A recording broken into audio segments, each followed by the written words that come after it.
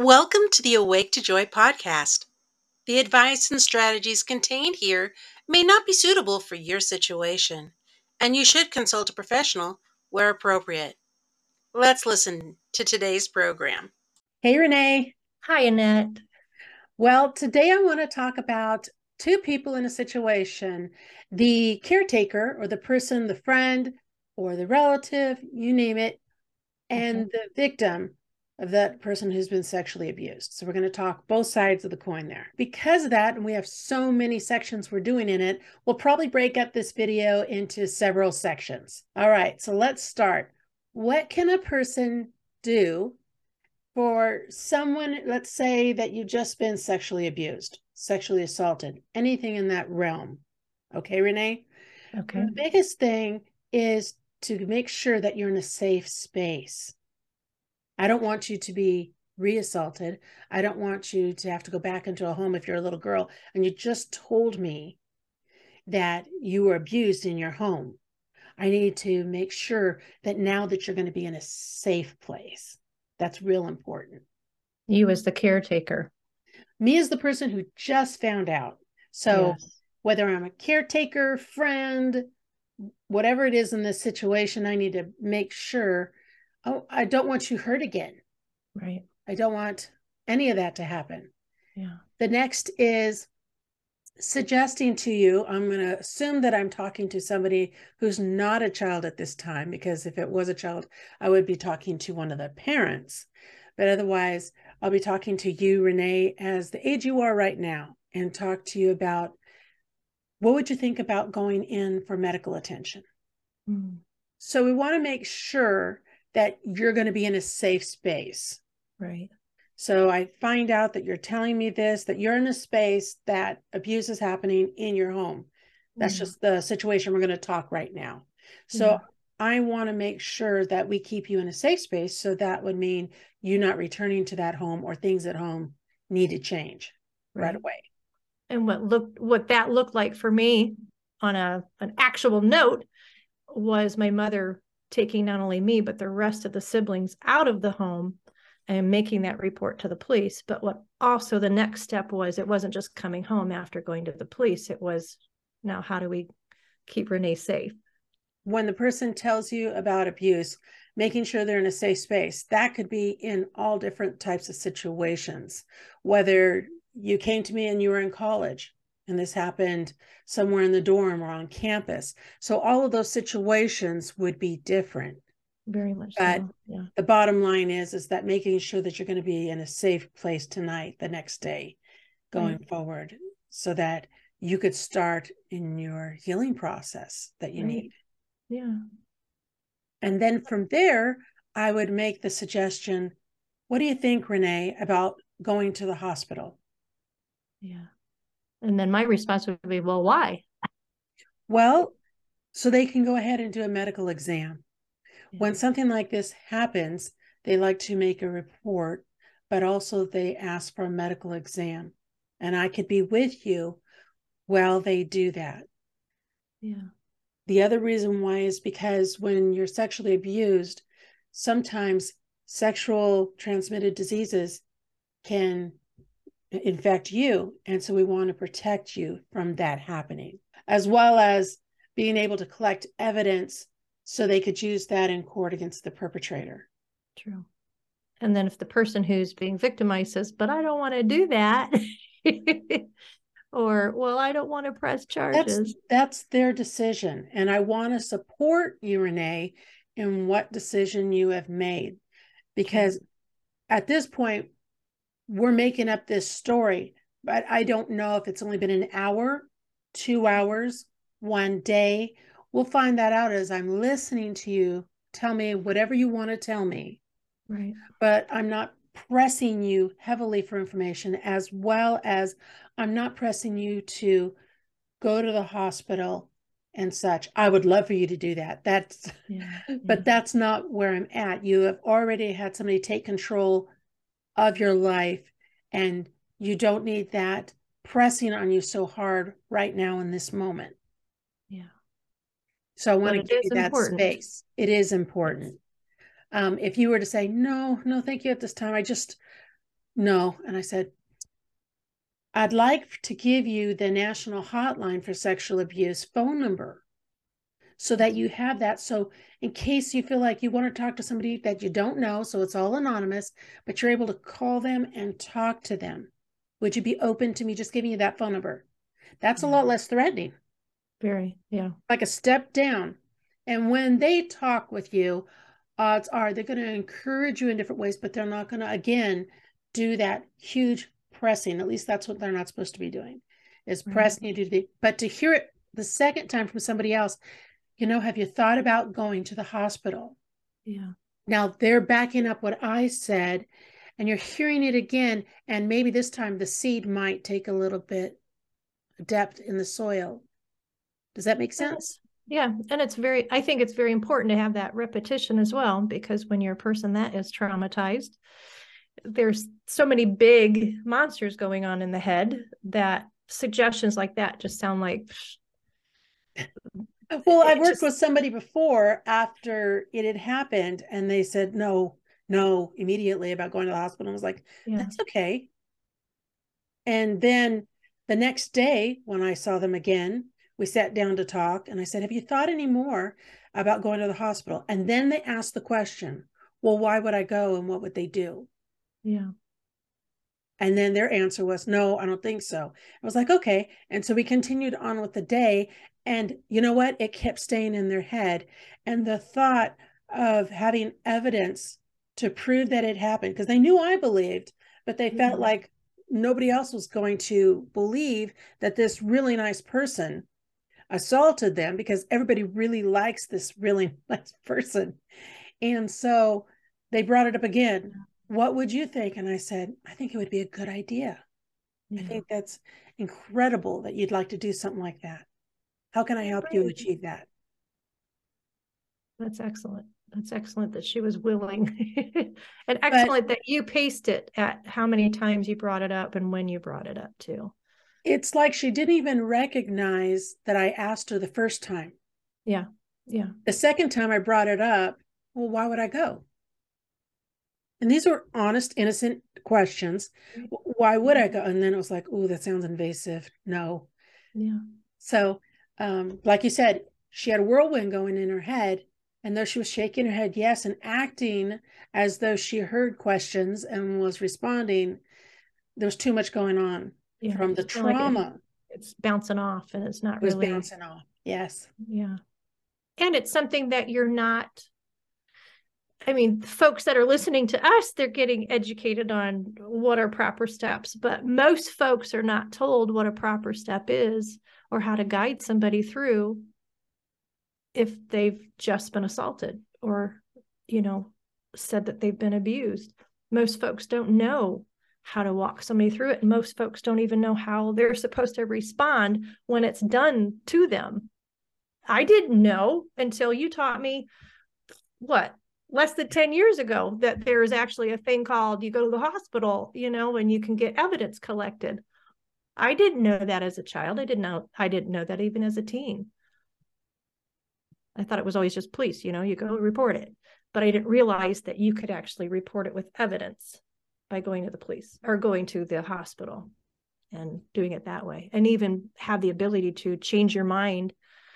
You go just to collect the evidence for maybe in the future if I decide to charge. You don't have to have the decision to charge right then and there that person. That makes sense. There's that window. Well, I don't know if I have the proper way. I just know these are the ways that I've learned that have been empathetic, as well as just being able to walk the journey with somebody. Mm. All right. The next thing that I would do as the caretaker or somebody who had just been notified is checking on them emotionally. So I checked on their physical, and I was trying to help them walk the journey with the physical, but I also want to help them emotionally. That can be hard. Just, imagine a terrible car accident. You're in shock. Well, they're in shock as well. The trauma is, they're trying to deal with that. They're trying to deal with their feelings, short term, long term. But just as you had mentioned, when I brought up the hospital, the following day, the person acted like I never even mentioned it. Yeah. So emotionally just gently checking to see for stability more than anything. Usually, people who want to harm themselves or something like that usually happens a few days later or down the road quite a bit. That trauma, like I mentioned, like a car accident, leaves a person sometimes so numb or stunned, like, emotionless. yeah, yeah, that not a lot is happening up there unless it's a repeat offense and they've had to process it before. So I know that's something with both you and I being sexually abused as a child, there were repeat offenses. And so to me, in the beginning, trauma was big. yeah. It left me stuttering and trying to figure out how to even put words together. Whereas years went on, the trauma, at least in my mind, became less. I was more functional. The dealing with the feelings and the stress of it all was huge. And if you would ask me how I was doing, I would not be able to answer very well, or I would just say, I'm fine. But you could see all over that I wasn't fine, but it was just a common thing that I'd learned to say was, I'm fine, I'm doing good. And we just adapted during that time as well, just adapted and functioned. Because we needed to survive. Absolutely. But to remember that short term and long term, and there's times that you're processing it, and other times when you're not processing it. So it's not like all day long, that's where the focus is constantly, constantly, constantly. It could be in chunks as you're going through the process. And sometimes you can snap out of that brain space and maybe be able to eat or be able to do something, but then the nightmare comes back and then zoning happens again. But sometimes it's in the zone for quite a while, you know, and some folks are just almost in a frozen state. It's really knowing how to navigate with the right and the right kind of words to ask, or the right kind of questions to ask, because there are folks in my life that I'll say, how are you? And I'll always get the, I'm fine. So you might have to be creative with the question in order to get the non-surface answer. But even if you don't have the right question, just being there and being Huge. calm. Don't you be in the trauma mode. Don't you be all over the place. Yes, have empathy. And if you feel like crying when they're crying, it's okay to cry. Let your emotions be what they are. Yeah. I'm not saying hold those back, but it's the same as if I went into my granddaughter's bedroom all worried and upset, and she'll go, "What's wrong, Grandma?" Notice how she was calm, and now all of a sudden, what's wrong, Grandma? Right? Yeah. Yeah. If you can come in calm, you'll help them come down to match the calm. It's just a natural thing that as humans do. And if we can get them to start breathing I obviously would start, for me, I've learned to breathe out loud and take deep breaths on purpose while I'm talking to somebody who's really upset, trying to tell me something about the abuse. And I'm listening and taking breaths, and then they start taking breaths and they start calming down as they're telling the story, and they just mirror it. And that becomes very effective. Now, if you were on the other side of that, Renee, how would you reacted? How would I have reacted? Oh yeah, somebody else being calm around me would help big time. But if somebody was helicopter, you know, a little crazy and all that. But you know what? It makes more tenseness. It makes more stress.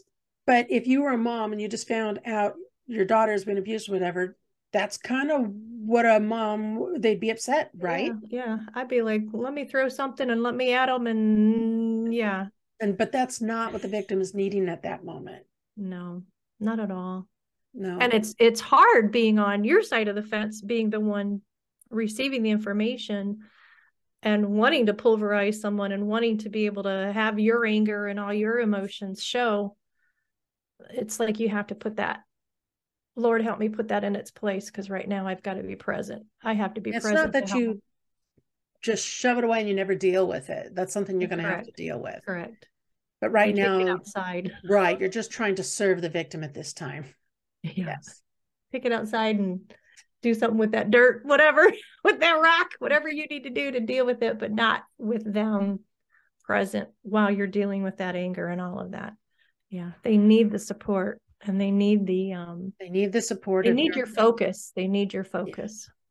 They need the support of your belief in them, as well as believing that somehow you convey to them that wasn't your fault, because they go, I was so stupid, I shouldn't have been there at that time, or whatever it was. Yeah. That didn't force somebody because you were there at that time to do that to them. And they need to hear that from especially an adult who could look at things realistically and go, no, that's not an excuse for somebody to do that to you. Yeah. And even if you're an adult victim and you have someone else in the room, you want that validation as well. Like, it doesn't matter your age, you need that validation. You need somebody with a sound mind speaking truth, because at that time, the abuse not only created what it did physically, sexually, all that stuff, but it starts feeding this lie, this layer of lies, this cloud of lies. And you need somebody to kind of knife right through it and say, no, that's not truth. That's not who you are. This is who you are. This is what the truth of it is. This is not your fault. You are still valuable, because there's so much junk that is laid on us when we are abused. There's an oppression that comes immediately with it. Sure does. So we need those words of affirmation. The other thing I do with somebody I'm working with is give them back control. I don't care if it's the smallest thing. Renee, would you like some water? You're making a decision, and I'm not going to force water on you. I don't go get the cup of water and say, here's some water. I actually ask you if you'd like some water.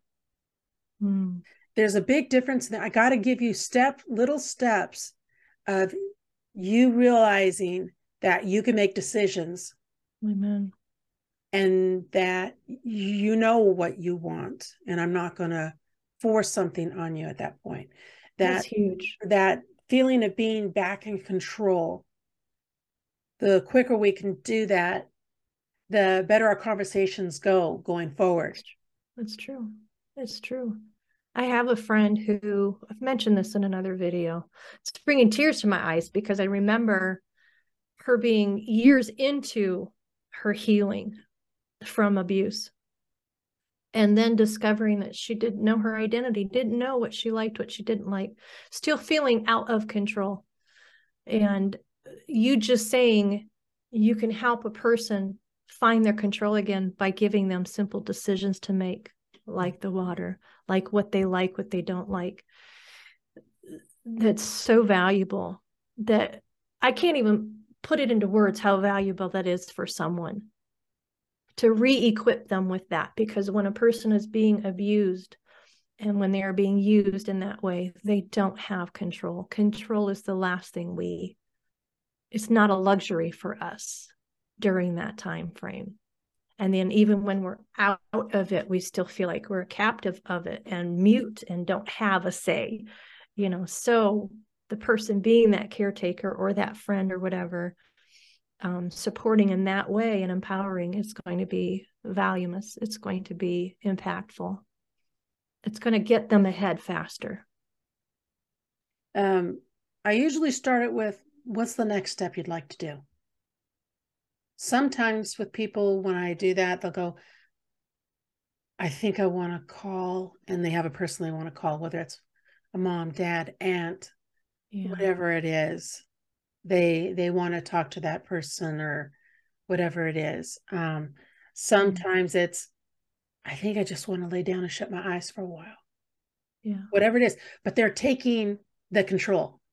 Yeah. They're taking control. I had somebody say, I want to pray, but I have no words. Would you pray with me? Amen. Whatever it is, I try to make that happen, whatever they say that next step is, because I want to be there and give them full support. And I want to also as we're going through the process, let them decide. If they go, I don't know what step to take next, I'll go, have you ever thought of telling someone else? You were so brave. And you told me. That was amazing. Right. You are such a survivor. Is there somebody else you think who should know? And that gives them a chance. Remember, they might still have mush mind, like you mentioned. Yeah. But at that point right there, they might open up to, and again, I will bring that question back up the next time I'm with them or later on during the day, whatever it is, because this can't become a secret. No. Now, is it for the whole world to know? No. You and I have gone public. That's different. We've chosen that route. We have our reasons for that. But not everybody who's been sexually abused needs to go public with it. Right. But I don't want them harboring this sore and this wound to keeping it so tight and then it becoming so infected and just mentally really eroding their health. I agree. I agree. I like how you, similar to would you like to go to the hospital, how you're peppering in the who else would you like to share this with? And you're doing it gently. The more they can imagine getting it out, even putting words to it, because in the beginning, the words just don't come. No. For a lot of people, they didn't for me, I know for sure. It's fragmented. Yeah. It's fragmented. Very good. The better they become at telling their story, as well as somehow, I can't explain it, it takes the sting off. Yeah. Yeah. There's a freedom that starts developing, and then they start believing those things that we're telling them, that they're being so brave, that this is part of being a good survivor, that, you know, all those little things that are in there. True. And it also takes them out of the denial. Right. Because some of us can be in a fantasy land in our minds of it didn't really happen. This must have been just a dream. Maybe it wasn't so big, you know. Yeah, that's a fallback for plenty of people. That's a fallback, especially if it's a reoccurring type situation. Right. Yeah. The questioning isn't, it lays, what's the word? It shuts down that questioning. It shuts down the non-validation. I don't know the right word for it, but it's putting value on it did happen. And the details as well. The repetition, the being able to tell other people does not only bring that healing, but it does bring it solidifies that really did happen, instead of me just having bad dreams about it. Exactly. Or maybe I just exaggerated on this part of it, or, you know, you question that it really did happen. No, it solidifies the truth of the facts. Right. It was a very traumatic experience. It's the same with a car crash. A lot of times people don't remember so much of the car crash, right? Yeah. Yeah. Definitely, it's an issue there. Like I had said, being patient with them is the biggest part. For all those things I've just mentioned could be done within 5 minutes without a heart. True. Yeah. All those questions or thoughts or those steps that I had just talked about, but that could actually take a couple of days to work into getting to those places. There's going to be times where you're going to be able to step forward quite a bit with them. And at other times, it seems like you're stepping backwards. It's okay to step backwards with them.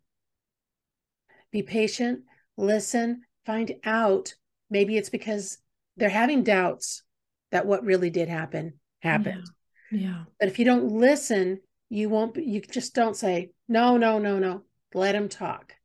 Yeah. Let them express what's going on, even though it's this ugly coming out of their mouth or whatever it is.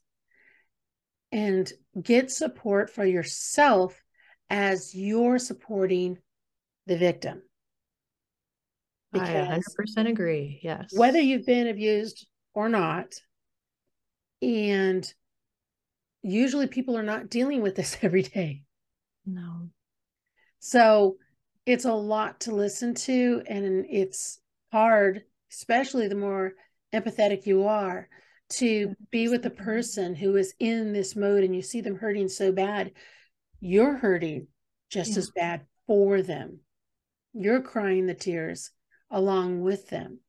Your heart hurts. Your heart hurts. And so to make sure that you're getting the support that you need as well. Yeah. And what that looks like, I would say, I'll add to it, what that looks like is you're having people pray. You know, when you get a moment, you're doing that text to your peeps. Like, I need coverage. I need prayer coverage. I need your prayers. And then when you have that free time, even calling that a prayer partner, you don't have to go into details. You don't even have to say who that person is. You know, if it's supposed to be a confidential situation, but you can just say, these are some hard things that I'm walking through with this person.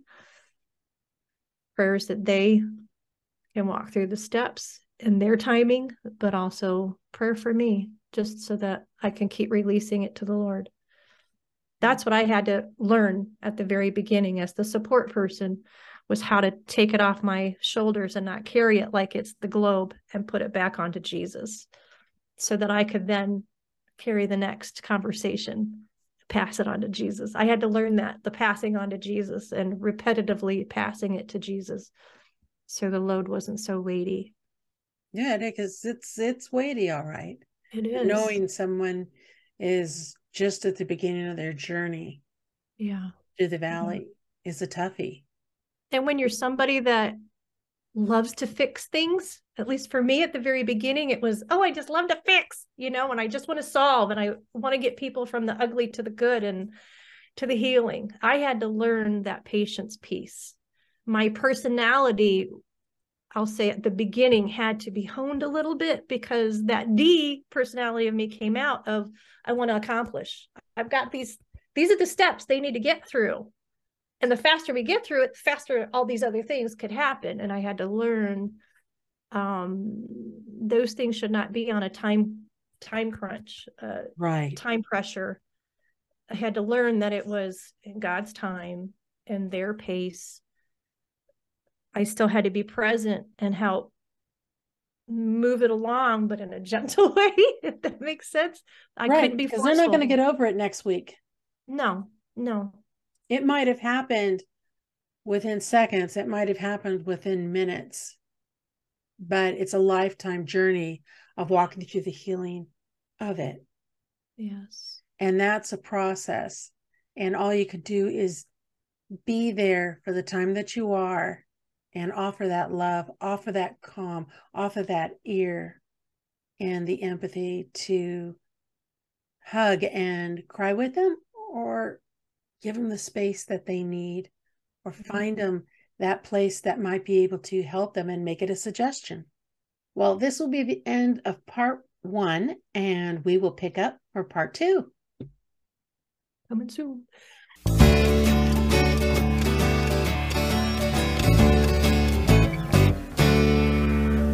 You have been listening to the Awake to Joy podcast. Views expressed in this podcast are the speaker's opinions. Thank you for listening. If you could please give us a review below, we would appreciate it greatly, as well as share this podcast with your family and friends. If you would like to get in contact with us, we'd love to hear from you. Check the show descriptions for more information. Under no circumstances shall Awake to Joy, its employees, volunteers, guests, or officers be liable for any direct or indirect losses or damages arising out of comments made. We look forward to chatting with you again. Because He lives, it changes everything.